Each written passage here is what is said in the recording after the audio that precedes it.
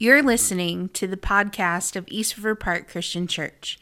If you'd like to find out more information about the church or donate to this ministry, please visit us at eastriverpark.church. We pray that this is an encouragement to you as you grow in Christ through the local church. Yeah, go ahead. I'm talking about things as you're adjusting knobs. Are you good? Yes, I don't know. Still you're turning knobs and you don't know. No. Okay, here we go. Let's go. That's Ezra says that all the time now. I think it's from Dude Perfect. Oh. Anytime like he scores a basket or wins a game, let's go. Let's start big fish. All right, here we go. Hey everyone, welcome to another episode of Behind the Message with Jason And Chris. Here it is. We are on fast forward for this episode because Chris has a dinner date with his parents. You think I can unplug that? You think it's gonna mess anything up? I don't know. We are now in limbo. Looks like it works. All right, we'll be fine. If it doesn't record, we'll be back next week because we're not going to redo it. I know that.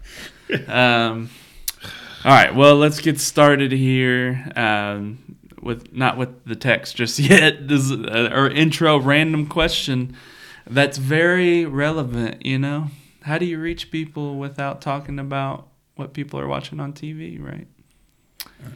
That was sarcasm. All right.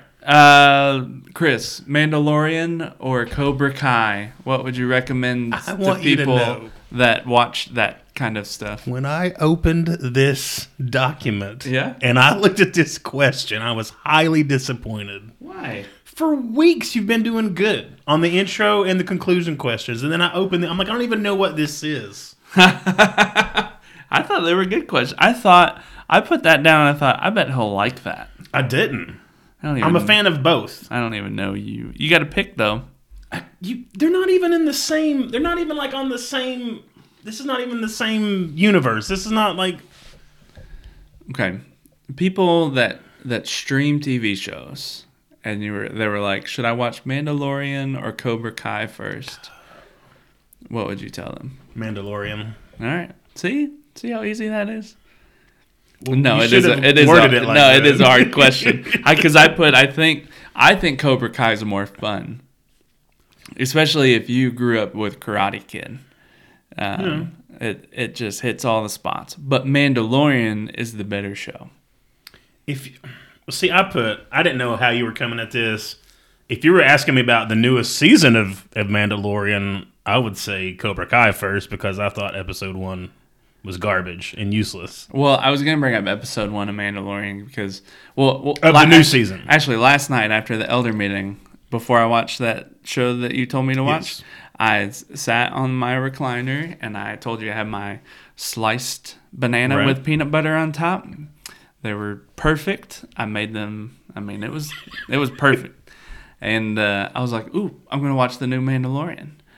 And then I realized it's Tuesday. That comes out on Wednesday. Yes. So I didn't watch the new episode today. So the first episode, when the little alligator thing comes out, I was like, but okay. Yeah, but I was like, this is dumb.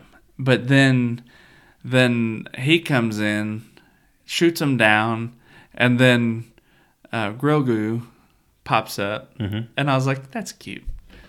But the whole scene was useless, though. Yeah, it was useless, but I'm not. This is why I'm saying Cobra Kai has been more fun. But the Mandalorian, when he's talking and Grogu's in the chair just spinning slowly, that's hilarious. Then he just get moving his, So it's been more fun. But no, I did finish this current season that's out of Cobra Kai. I just finished it last week. Did you like it? I did. I did. I really enjoyed it. That was the best season, wasn't it? There are some things in that show that just spike my anxiety. I just can't. I don't know what it is. I can't put my finger on it. More than Scott's tots? I can handle Scott's tots. Now, I think season 2 of Cobra Kai was the worst for that. I could not stand that entire season. Yeah. The current season wasn't bad. There was a few moments, but overall, I loved it. I thought it was a really good season. I hate to see. I think the next season is going to be it, is what they're saying. It has to be, Yeah. So, Yep, it's been a lot of fun, especially your Karate Kid. I've loved them all, other than the Hilary Swank one. I didn't care for that Karate Girl. But at least looking back, they found a solid actress for it. But you just can't. You talk about shows that have that brought all those people from those previous movies back, and in a good way. The way they've done it has been awesome. Better than Will Smith's Karate Kid. Remember that one? Oh, with his kid. His kid, yeah. I don't think I ever watched it. You know what? It was Jackie Chan. Jackie Chan. I'm a big Jackie Chan fan. It was but it was a Karate Kid. I mean, it's I don't think I've watched a Jackie Chan movie and thought I didn't like that. I love it all. I love all of his every Rush Hour, all of them. Yep. All right, let's keep going. Let's not keep going. Let's get started with the Bible. First Samuel 13, 1 through 15. Probably the shortest of the Bible verses we've studied in a while. It's not the whole chapter. No, people are going to either get a small little section of scripture for this coming Sunday or a lot, like the most they've gotten. I haven't decided yet. So you heard it here, folks. I almost ended this part of the Samuel series today, and I was like, well, we'll pick it up after Easter, but I've decided, no, let's finish this little part, and then we'll pick it up after Easter. But so that's where things are going. What? It's in her backyard. Alex just sent that to me. Is it dead? I guess. Tell her to hit it with a stick. Yeah. For reference, because this isn't a video podcast. Chris just got a text message from his daughter that there is a dead-looking raccoon in their backyard. Actually, don't get that close with a stick. Throw a rock at it or something. She's out there with the dog. Well, what's that dog gonna do? Is he gonna probably get rabies? That's why I said to keep away from it. Just keep away from it. We'll keep everyone posted. Sorry. All right, 1 Samuel 13, 1 through 15. How is Saul like Adam? There were there 4 things or 3? 3 and four. Four in a summary. All right, here we go. 1, like Adam, Saul is put into a place of leadership. So first one for you, how are men called to lead today? The same way they have always been called by God's word, by his word. You said in your message that leadership is a God-ordained calling for men. So, yeah. I didn't like point 1, just for the record. If everyone in that listen to that sermon thought, I don't know, I didn't really love point 1. I like the truth of point 1, but I didn't like the way it flowed in the rest of the message. But that's my own. I mean, hey, we're doing behind the message. We got to be able to. There you go. My random thoughts, but.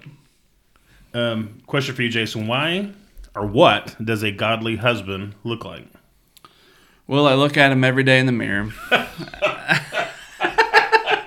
Oh, yikes. I know. Let me read.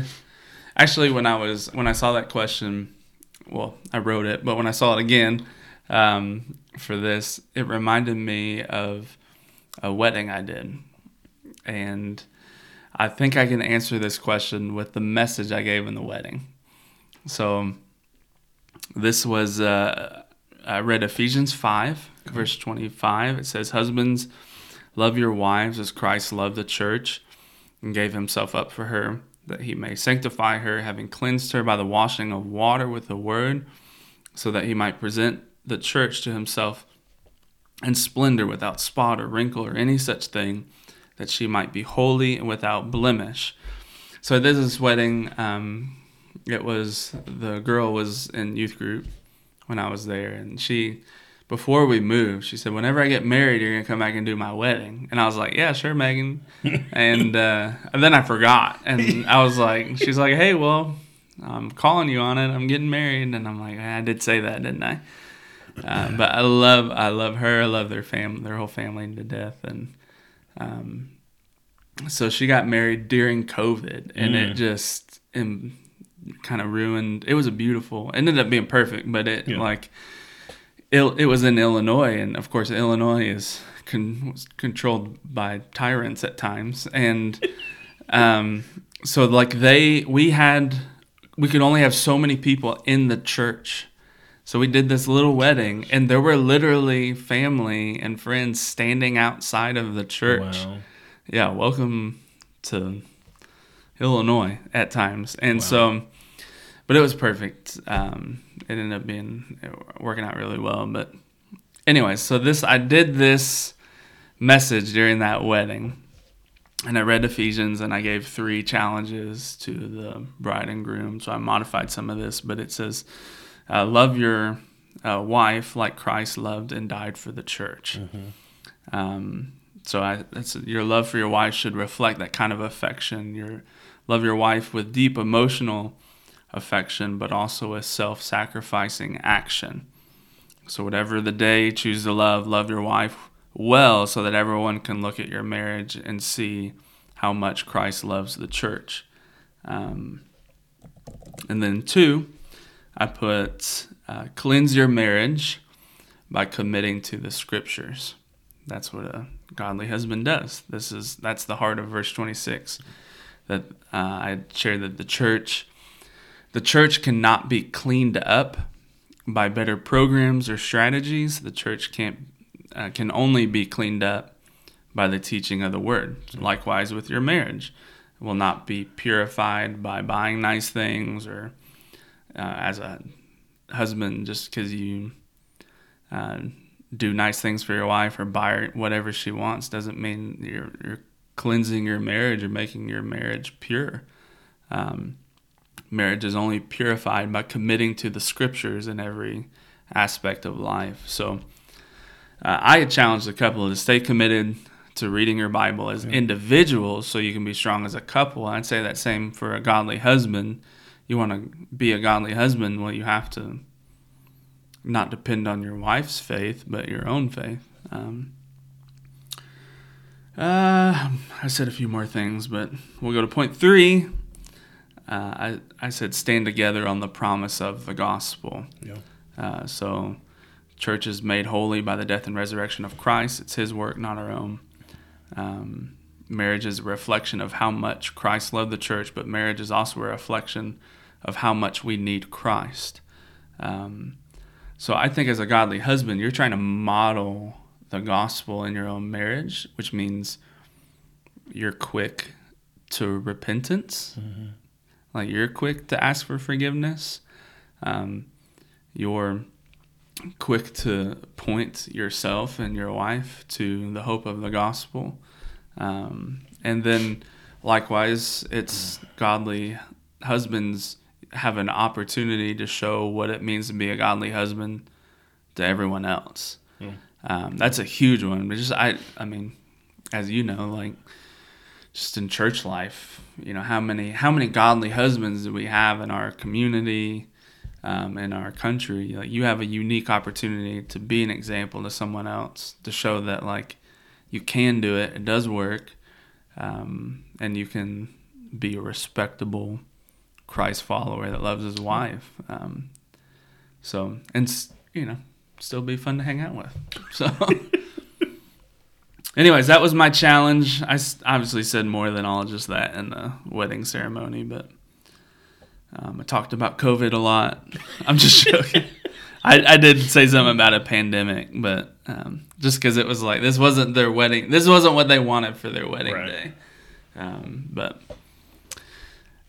Yeah, I love that family. I was real close with her brother Kyler, who's I would meet with him like I think we went through the book of James. We would go through like books together.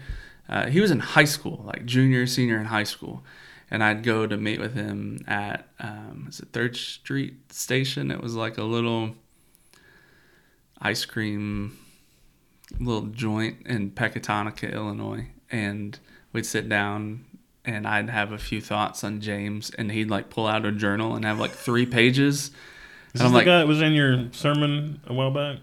No. Oh. Ooh. He was the other student that's doing well. Okay. Yeah, he's not an atheist. No, I wasn't referring to that one. No? Yeah. The one where we talked about, I went to a conference and one student was taking a bunch of notes. Kyler was that one student. Yeah, he's a youth pastor. I mean, he's working in a church. Yeah, he's a way better Christian than I am. I have so much respect for Kyler. He's always, I'm like, what do you do for fun? He's like, I just, drink coffee and read my Bible. I'm like, do you go like bowling or, just, yeah. And I think he's got 2 kids now. Well, yeah, I love that family. They're a great family. So, all right. For you, what does a godly father look like? I got the husband part. Take it away for father. All right, here are a few characteristics of a godly father. I would say first and foremost, a godly father knows God, has a relationship with God.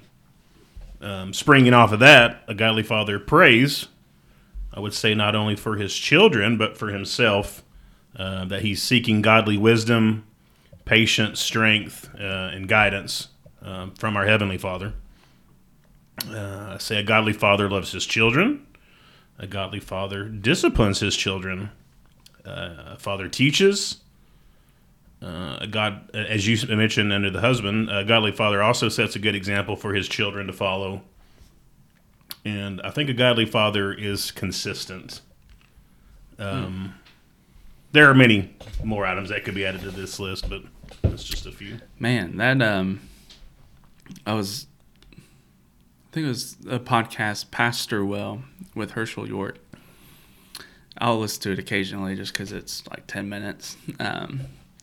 He talked about being a good pastor, a good leader, and he talked about consistency. And that was a good reminder, even just as a father. Like, are you going to be...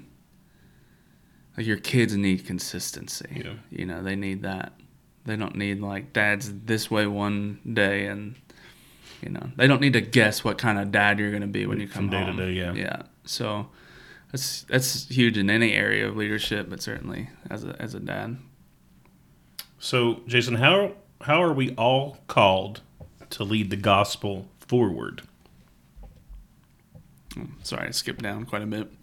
2 Corinthians 5, starting in 18. All this is from God, who through Christ reconciled us. I read this on Sunday, to himself, and gave us the ministry of reconciliation. That is, in Christ, God was reconciling the world to himself, not counting their trespasses against them, and entrusting us to message of reconciliation. Likewise, in Acts 1:8. But you will receive power when the Holy Spirit has come upon you, and you will be my witnesses in Jerusalem and all Judea and Samaria to the end of the earth. So all Christians are called to minister, because all Christians receive the power of the Holy Spirit. And simply, like, we are called to take the gospel forward wherever we're at first. Certainly as a parent, we talked about you're taking that at home. Like, you're taking the gospel home to your marriage, to your kids, to your grandkids.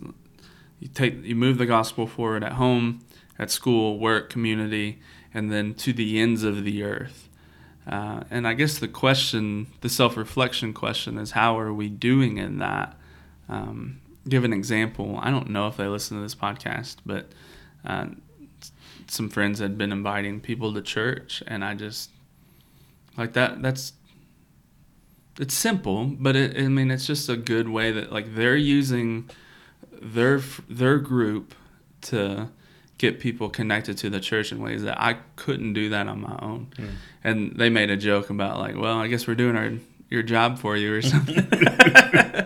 And I quoted them about equipping the saints for the ministry, but it's your job too. Yeah. My job is to do it, but my job primarily is to equip other people to do it.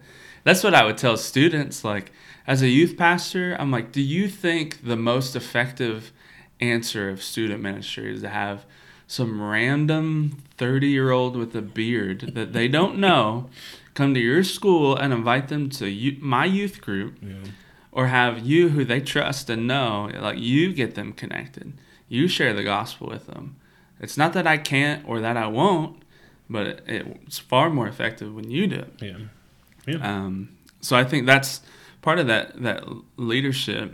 I mean, I know some people are certainly called to lead in ways that others are not, but we're all called to lead the gospel forward in whatever context that we're in. There's 1,000 more things to say about that, but let's go to point 2. Like Adam, Saul is quick to fail. So, Jason, who took out the Philistine garrison? Jonathan. All right. Next. Some of this is a recap. Why did Saul take credit for that victory? Well, he was king. So, in a way, the victory for him, it was a victory for him as well, you could say. I guess you could make a case. That's true. mean, it could be that he wanted to rally Israel to his side. I mean, they weren't too keen to fight in the first place. It could have been because of pride. But I think ultimately it was probably his heart. And it's very important to note from what we read in the scripture that he did not give glory to God for this victory at all. Right. So, yeah, I think it's so much of those answers. Some of it's just speculation. That's why I wasn't going to preach a lot on it on Sunday. But it does seem like, man, we're starting to slowly see Saul's heart here. Yeah. And I guess you see it pretty quick throughout 1 Samuel. But so back to you, Jason. How big was the Philistine army that came out against the Israelites? Well, the Bible says 30,000 chariots and 6,000 horsemen and troops. I mentioned on Sunday, to ruin everyone's day, that there does seem like there's enough discrepancies, and just logically, but certainly in the Hebrew manuscripts, that it's probably 3,000 chariots and 6,000 horsemen and troops, which would put that 3 times the size of what Saul had. This just seems too long. I have a whole lot of information to share on the inerrancy of Scripture.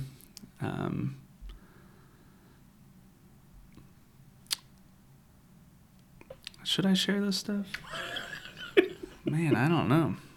Let me think through that. Well, I'll say while you're figuring it out. Go ahead. I jokingly said something to you after church about that, but when I was getting this together, in my study Bible, it has a little note the bottom that says what is it something about 3,000 instead of, it was more like 3,000 than 30,000. Well, let's talk about inerrancy, because sometimes. So here's how I mentioned, I mentioned it on Sunday when you brought that up. Like, I grew up in a church where the preacher's like, everyone put your Bible in the air. And we all no one had a smartphone then. So if you brought a Bible, you put it in there, and he said, every word in this is true and accurate and without error. And in many ways, I get that. But then as you begin to study Scripture, just basic hermeneutics or a Bible class in Bible college, you start to not see contradictions or holes in Scripture. You just see that there's more to it than just that. There's the end of Mark's Gospel, where we're not even sure if that is in the original manuscripts, but it's in everyone's Bible. Yeah. I think, was it in our last church? I think Bob was just like, I'm not even going to teach on that because we're not even sure if that's in the original manuscripts. So let me talk about inerrancy, and I'll shorten all my other answers for this. This is from Ligonier. Inerrancy means, just to give us a definition, means that Scripture does not affirm any errors. The Bible does not endorse anything untrue. When it tells history, it tells us what actually happened. It may report on what a person said when he told a lie to someone else, but it does not endorse the lie. Right. It merely is giving an accurate report of what the liar said. When it speaks to science, it does not contradict God's revelation in the natural world. In sum, the Bible is entirely truthful and has no errors at all in the original manuscripts that the prophets and the apostles actually wrote. We do not today possess these manuscripts, but through the process of textual criticism, we can recover the original wording of the manuscripts with a high degree of certainty. And there is a ton to say more on that. Maybe I keep bringing up, like, I might do a how to study your Bible class again in the summer and touch more on that, just to have, like, how do we get the Bible, how do we trust the Bible, all that. When we talk about, well, if that number is incorrect, can we trust anything in the Bible? And I would say we believe in the inerrancy of the original manuscripts, which we don't have. And then all the naysayers would be like, well, how do you trust something when you don't even have the original manuscripts? And I think, as it mentioned, through textual criticism, you can even see the older, like, you see errors that progress along the way.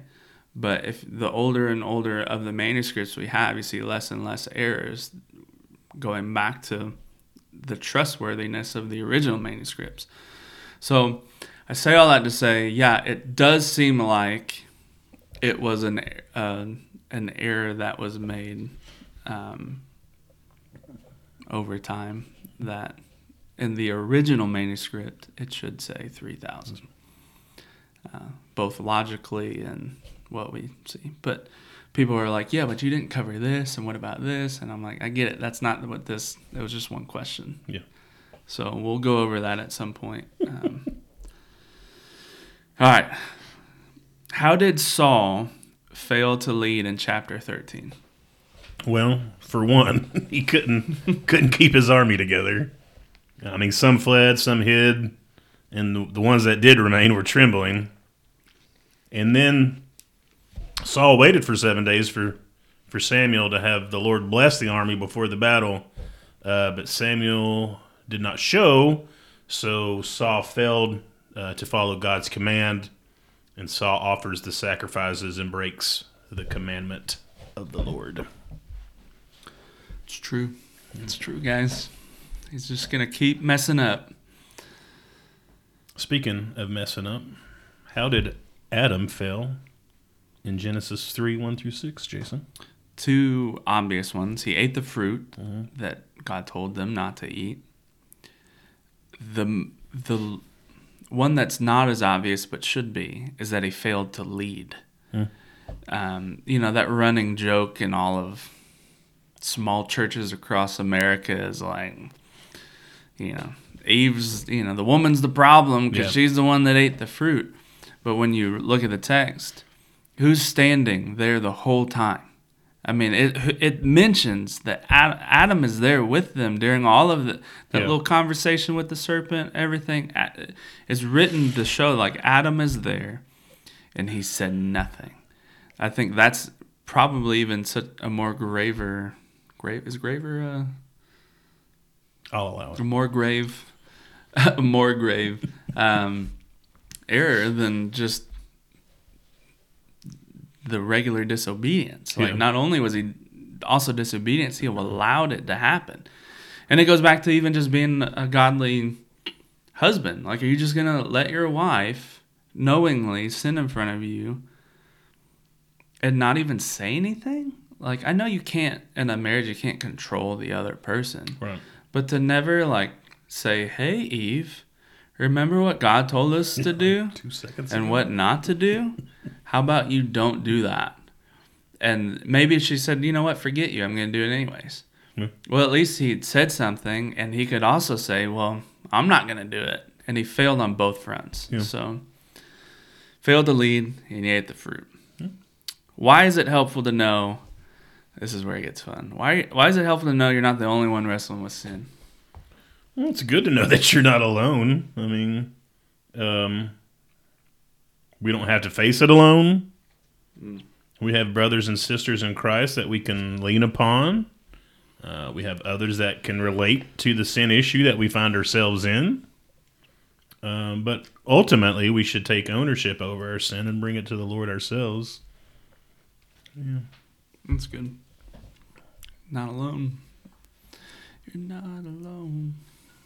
What's the difference between wrestling with sin and living in sin? And real quick, sorry, before you look this up or answer, when I was doing I always look things. I told you 1,000 times. Yeah. I like question everything I do.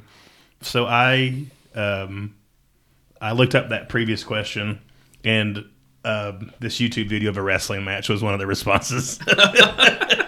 But go on. Did you watch all of it? I did. Not yet. You didn't watch all of it? I saved it for later. All right. Well, I did something on Sunday I don't usually do, but I polled the audience. Yep.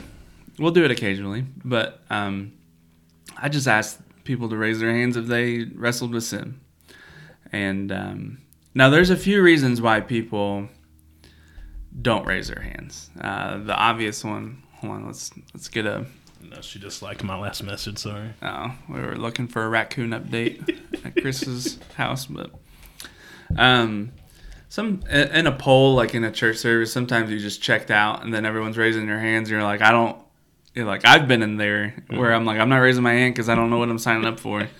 Or you're confused by the question or just disagree. But someone in the church messaged me, I guess that Sunday, and asked me about it. And it wasn't really, it wasn't a disagreement. They just had to explain why they didn't raise their hand. And so I thought it would be good to clarify that, because maybe other people struggle with that. Not clarify a poll, because that's dumb. To clarify what is the difference here. So the question geared on Sunday was towards believers that wrestle with sin. When Jesus tells the woman at the well to sin no more, he's speaking about her new identity in Christ. Like this is no longer who you're going to be as a new creation.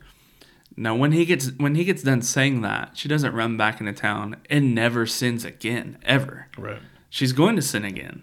I think there's plenty of scripture that would prove like she probably sinned again.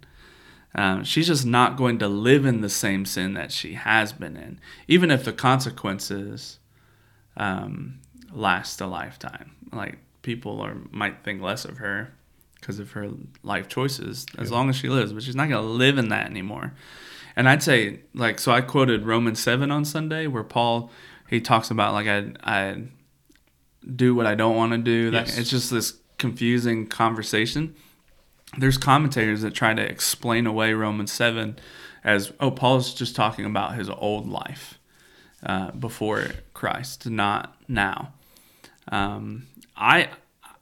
I think I adamantly disagree with that. I think he's describing his current battle with the flesh, a battle that we all have to face. So when I ask the church who's wrestling with sin, I'm not asking who's living in sin, because if that's how you heard that question, I'm glad you didn't raise your hand. Right.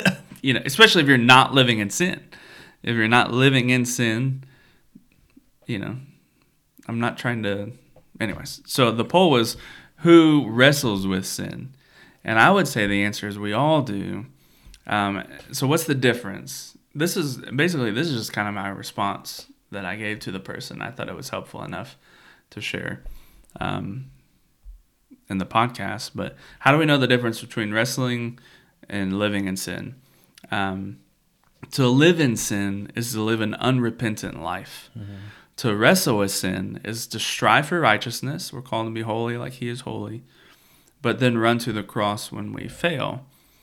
So I'd say if we're not wrestling, if we're like, I never wrestle with sin, I would say you're either an unbeliever, because an unbeliever doesn't have the Holy Spirit convicting them of sin. Like if you never feel convicted of sin in your life, it's starting to show proof that you probably don't have the Holy Spirit.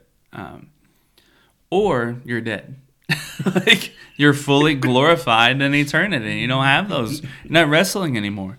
And I brought up I don't think I brought this up Sunday. Maybe I did. Oh, no, I did bring up 1 John. 1 John on Sunday.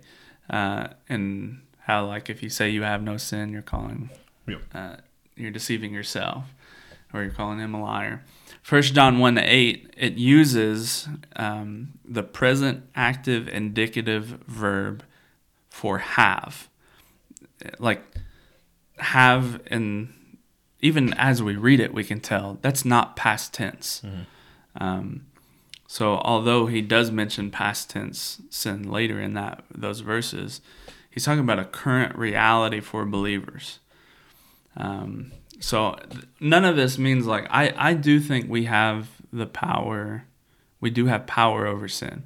We have it. We have eternal victory in Christ, but you also have power in the Holy Spirit to overcome a sin in your life.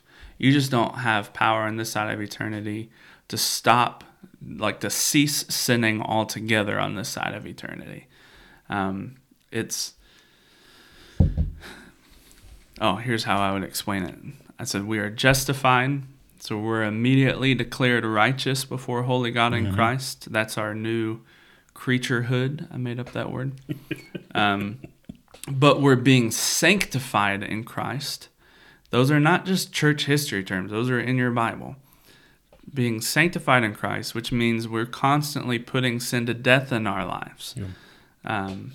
So that's what it means to wrestle with sin. Like, you're constantly, because you are a new creation, you're putting sin to death in your life constantly. Yeah. Living in sin is just, I'm just going to do whatever I want. I think we all know the difference. So that's why I try to encourage people. Like, look, if you're wrestling with sin as a believer, and you're trying to put that to death in your life and you're repenting, that's a really good sign for you to come to church and, like, have sin in your life and just think, well, everyone struggles with that. It's fine. Like, that's a dangerous thing to be. So. All right. Well, I got a lot more to say on that, but 3, like Adam, Saul blames everything and everyone. Why do we blame our sin? I didn't put that right, did I? Why do we blame others in our own sin? Well, it's easier to blame others than to take ownership of our own sin. Simple as that. It's true. Basically, it's an everyday thing that happens with my 3 kids. When kids are little, I wonder if, like, do you ever remember your kids owning their own sin as a little kid? They were just always like, it's everyone else's fault. I don't even know that they do it now. Yeah, like, it's a struggle for us all. Yeah. Maybe it's maybe some of that is just normal development, because, like, kids tend to be very concrete thinkers until your brain develops more and you become more abstract. So, which is like when you're a teenager, you're like, you just live inside your brain. You can't. It's hard to see anything outside of that. But then as you get older, even just biologically, you begin to, like, see how your life impacts other people, and then you start to become more self-aware of your own garbage. Maybe that's the age of accountability. Should we go there? Okay. All right. Jason, what does Proverbs 21:2 mean?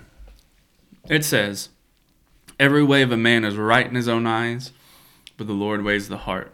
It's 2 sides of the same coin. We are to blame for our own actions. Like, it's our own eyes that make that decision.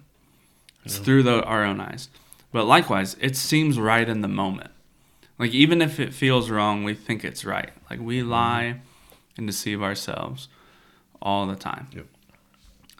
Which is, Jeremiah talks, the heart is deceptive above all things. So that's what it means, that every way of a man is right in his own eyes. And I think that's the most complicated part of sin. You think it's good in the moment.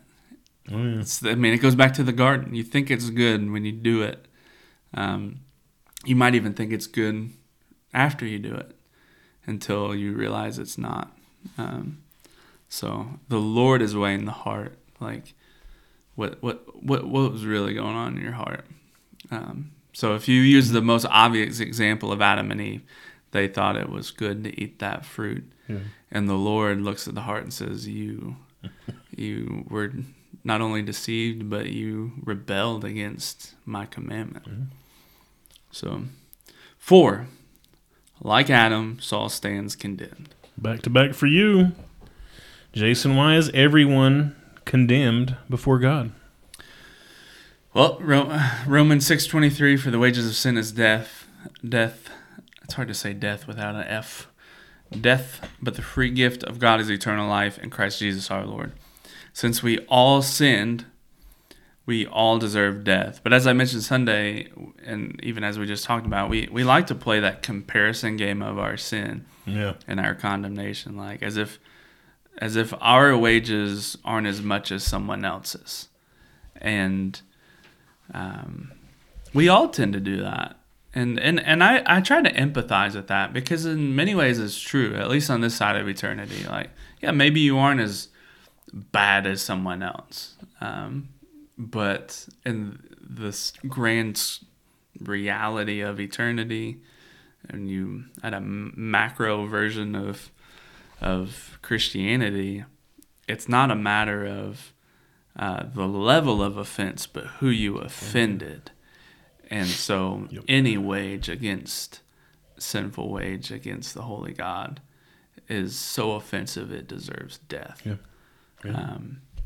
It's just changing that view in our life. I didn't plan on... I rewrote the intro to this message several times. I rewrote the conclusion. I didn't know what I was going to do for a conclusion. Was that the life sentences? Yeah. I didn't know... That was just kind of a last second thing. And then the more I typed it out, the more I thought, oh, okay, this... I didn't plan on thinking like that all the way through. I mean, obviously that's certainly the Holy Spirit and trying to just teach through the Word. But I think it was... Once I had typed it all out, I said, oh, that is super helpful to realize, like, it's not just... When you play that comparison game, you're like, at least I'm not this dirtbag that's in jail for 30,000 years. I looked some of those up today. And that did you? It was awful. Yeah, it's awful. Well, that was the thing. Actually, that was the thing. I looked those up, and this might be a good to share in the podcast. The offenses were so offensive, I felt like I couldn't share them on Sunday. Yeah, because it would have been so distracting. Like, these guys have done such terrible things that I felt like I couldn't read it on a Sunday. That's the point, you know. Like, you look at that and you're like, yeah, but at least I'm not them. Yeah. But the idea is like, it's not that level of offense. It's that you offended the holy God. And which gets to our summary point. Yeah. We need Jesus, the last Adam, to save us. Bring us home. How is Jesus the last Adam? According to Romans 5:12-17 and 1 Corinthians 15:22. Well, in a nutshell, Jesus reverses the curse of Adam. Where Adam fell short and brought sin upon us all and separated us from a holy God in the garden. Christ Jesus took our sin when he died on the cross and in turn redeems us before the holy God. So when we place our faith in Jesus and accept him, we need no other saving agent. He is the last Adam. There's no backup plan. There's no other. That's it. That's all we need. Yeah, that's good. That's very C.S. Lewis Narnia. Yeah. It's always Christmas, or it's always winter, but never Christmas. And then Aslan dies and reverses the curse. And yeah, you think C.S. Lewis was a universalist? What? I think he was, but I still like his stuff. All right. All right, let me, again, we always have to preface this. We're done. We made it. Oh, if you would have asked the question, I'm pretty sure they would have picked up on the fact that we were done. All right, let me set this up, man. Please let me set this up. All right, let me set this up. I'll give the question and I'll set it up. The question is, what's the best way to roast a marshmallow? Here's the setup. This is what goes on my crazy brain. So last year, we Corey sold the chimney. We had a little chimney on the porch. It wasn't working out too well for what we needed. Kids were trying to cook marshmallows, but there's like one little opening in this chimney. It was a disaster.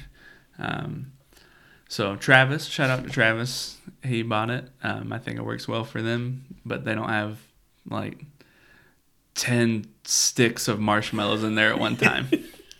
So I went looking and I found this like gigantic like fire pit. I had a Lowe's gift card and I bought this fire pit and set it up on our deck, and we had some good fires. But I posted on Facebook and everyone's like, well, enjoy burning your house down. And I'm like, what? I'm like, I put some like patio, like little paver stone things under it, and everyone's just like, it was nice knowing you. So it just made me nervous. We put it in the shed for the winter, but then now I think it's, I don't even know if Corey's posted it yet. She's just selling it. And I bought a gas fire table for the back porch that's way more safe. And it's way easier. I just turn it on. The kids can cook their little marshmallows. So the other night, anyways, it was a great deal. Got an Academy of Sports and put it together, and we started it. And I'm telling the kids, I'm like, look, this is a different thing. You can't drip your marshmallow into these blue rocks because that's going to be a mess. So we cooked marshmallows, and it was a wonderful time. So that's why I was like, let's talk about this, because it's about to be marshmallow roasting season, Chris. How do you go about it? That's the setup. Oh, well, that's not what I answered. I said fire. Obviously, with fire. Oh, my. Way. No, what's your process? Like, well, of course. Well, you put it on the stick, you set it on fire, you get it to actually burn, and then you blow it out. Were you sticking your marshmallows in the microwave? No. No. Fire. All right. You set it on fire. You let it blacken a little bit, and then... You're not one of those patient fellows that get it real brown and... No? No. I'm right there with you. Set it on fire. Let it. That's what my kids are right there with you. My kids are like, if this thing's not on fire. Yeah. So, yeah. Torch it up. We've done. Maybe I did bring this up at a podcast. Like Corey got this crazy thing online where like we didn't have marshmallows, but someone said to cook Starburst over a fire. Really? Like Starburst candy. I know. Did you do it? Yeah. How did it turn out? It's terrible. It's terrible. It's just dumb. It's dumb. You know what it tastes like? It tastes like you tried to cook Starburst over a campfire. That's what it tastes like. If you thought that doesn't sound good, you're right. The only thing it does is like it kind of like caramelizes the outside, so it has like a little bit more of like a chew? Yeah, like a hard then real chewy center. And I'm like, just give me a marshmallow, man. Yeah. I will say we've done, and I'll stop talking about all this and we'll be done. But we went and got those Samoa cookie things, like the chocolate chip. Is that what they call them? Samoa? Nah, the way you looked at me made me. So I thought that was a Girl Scout cookie. Yeah, that's kind of what it looks like. I thought it had like caramel and chocolate on it, and like you can get knockoff. Okay, yeah, all right. I wasn't following. I wasn't checking. My bad. I'm good. We're on. You get those. You can just buy them at the store. You don't have to wait for the Girl Scouts.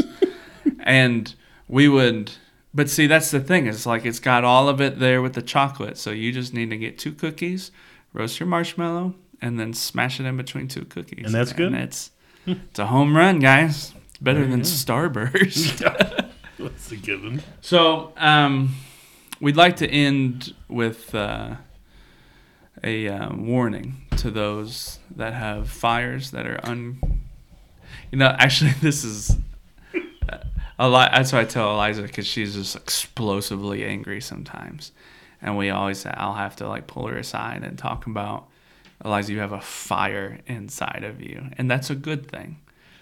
But what happens to a fire that's out of control? And she's like, it burns everything down. I'm like, yeah, that's what you're doing. You're burning everything down. I said, but a fire that's controlled, what can you do? She's like, well, you can cook things on it and it keeps you warm. I'm like, yeah, see? Like, so the fire's good, but you got to keep that controlled here because you're killing us. Actually, she's actually been really good, but I mentioned on Sunday, she just loses it on her brother. That was funny. It's like she was trying to prove that point all weekend, you know. All right. Did you pray last time? I don't know. I think you should. Okay. Right. Well, you tried to get me to pray all day yesterday. You didn't pray? Elder. I know. You just kept looking. All right. I didn't feel led to do so. No, I'll pray. All right. Dear Heavenly Father, just thank you again that we can get together and have a good time, but mostly and more importantly, dive into your word and dig into a little bit deeper. And just thank you for all that you do for us. Thank you for calling us to be leaders, even though we do it badly sometimes. Thank you for the ultimate leader and the ultimate redeemer, your son, Jesus, for restoring us and helping us to have to even be able to talk to you and pray to you, dear Lord. Thank you for everything you're doing. Continue to guide us as we try to lead your church. It's in your son, Jesus' name that we pray. Amen. Amen.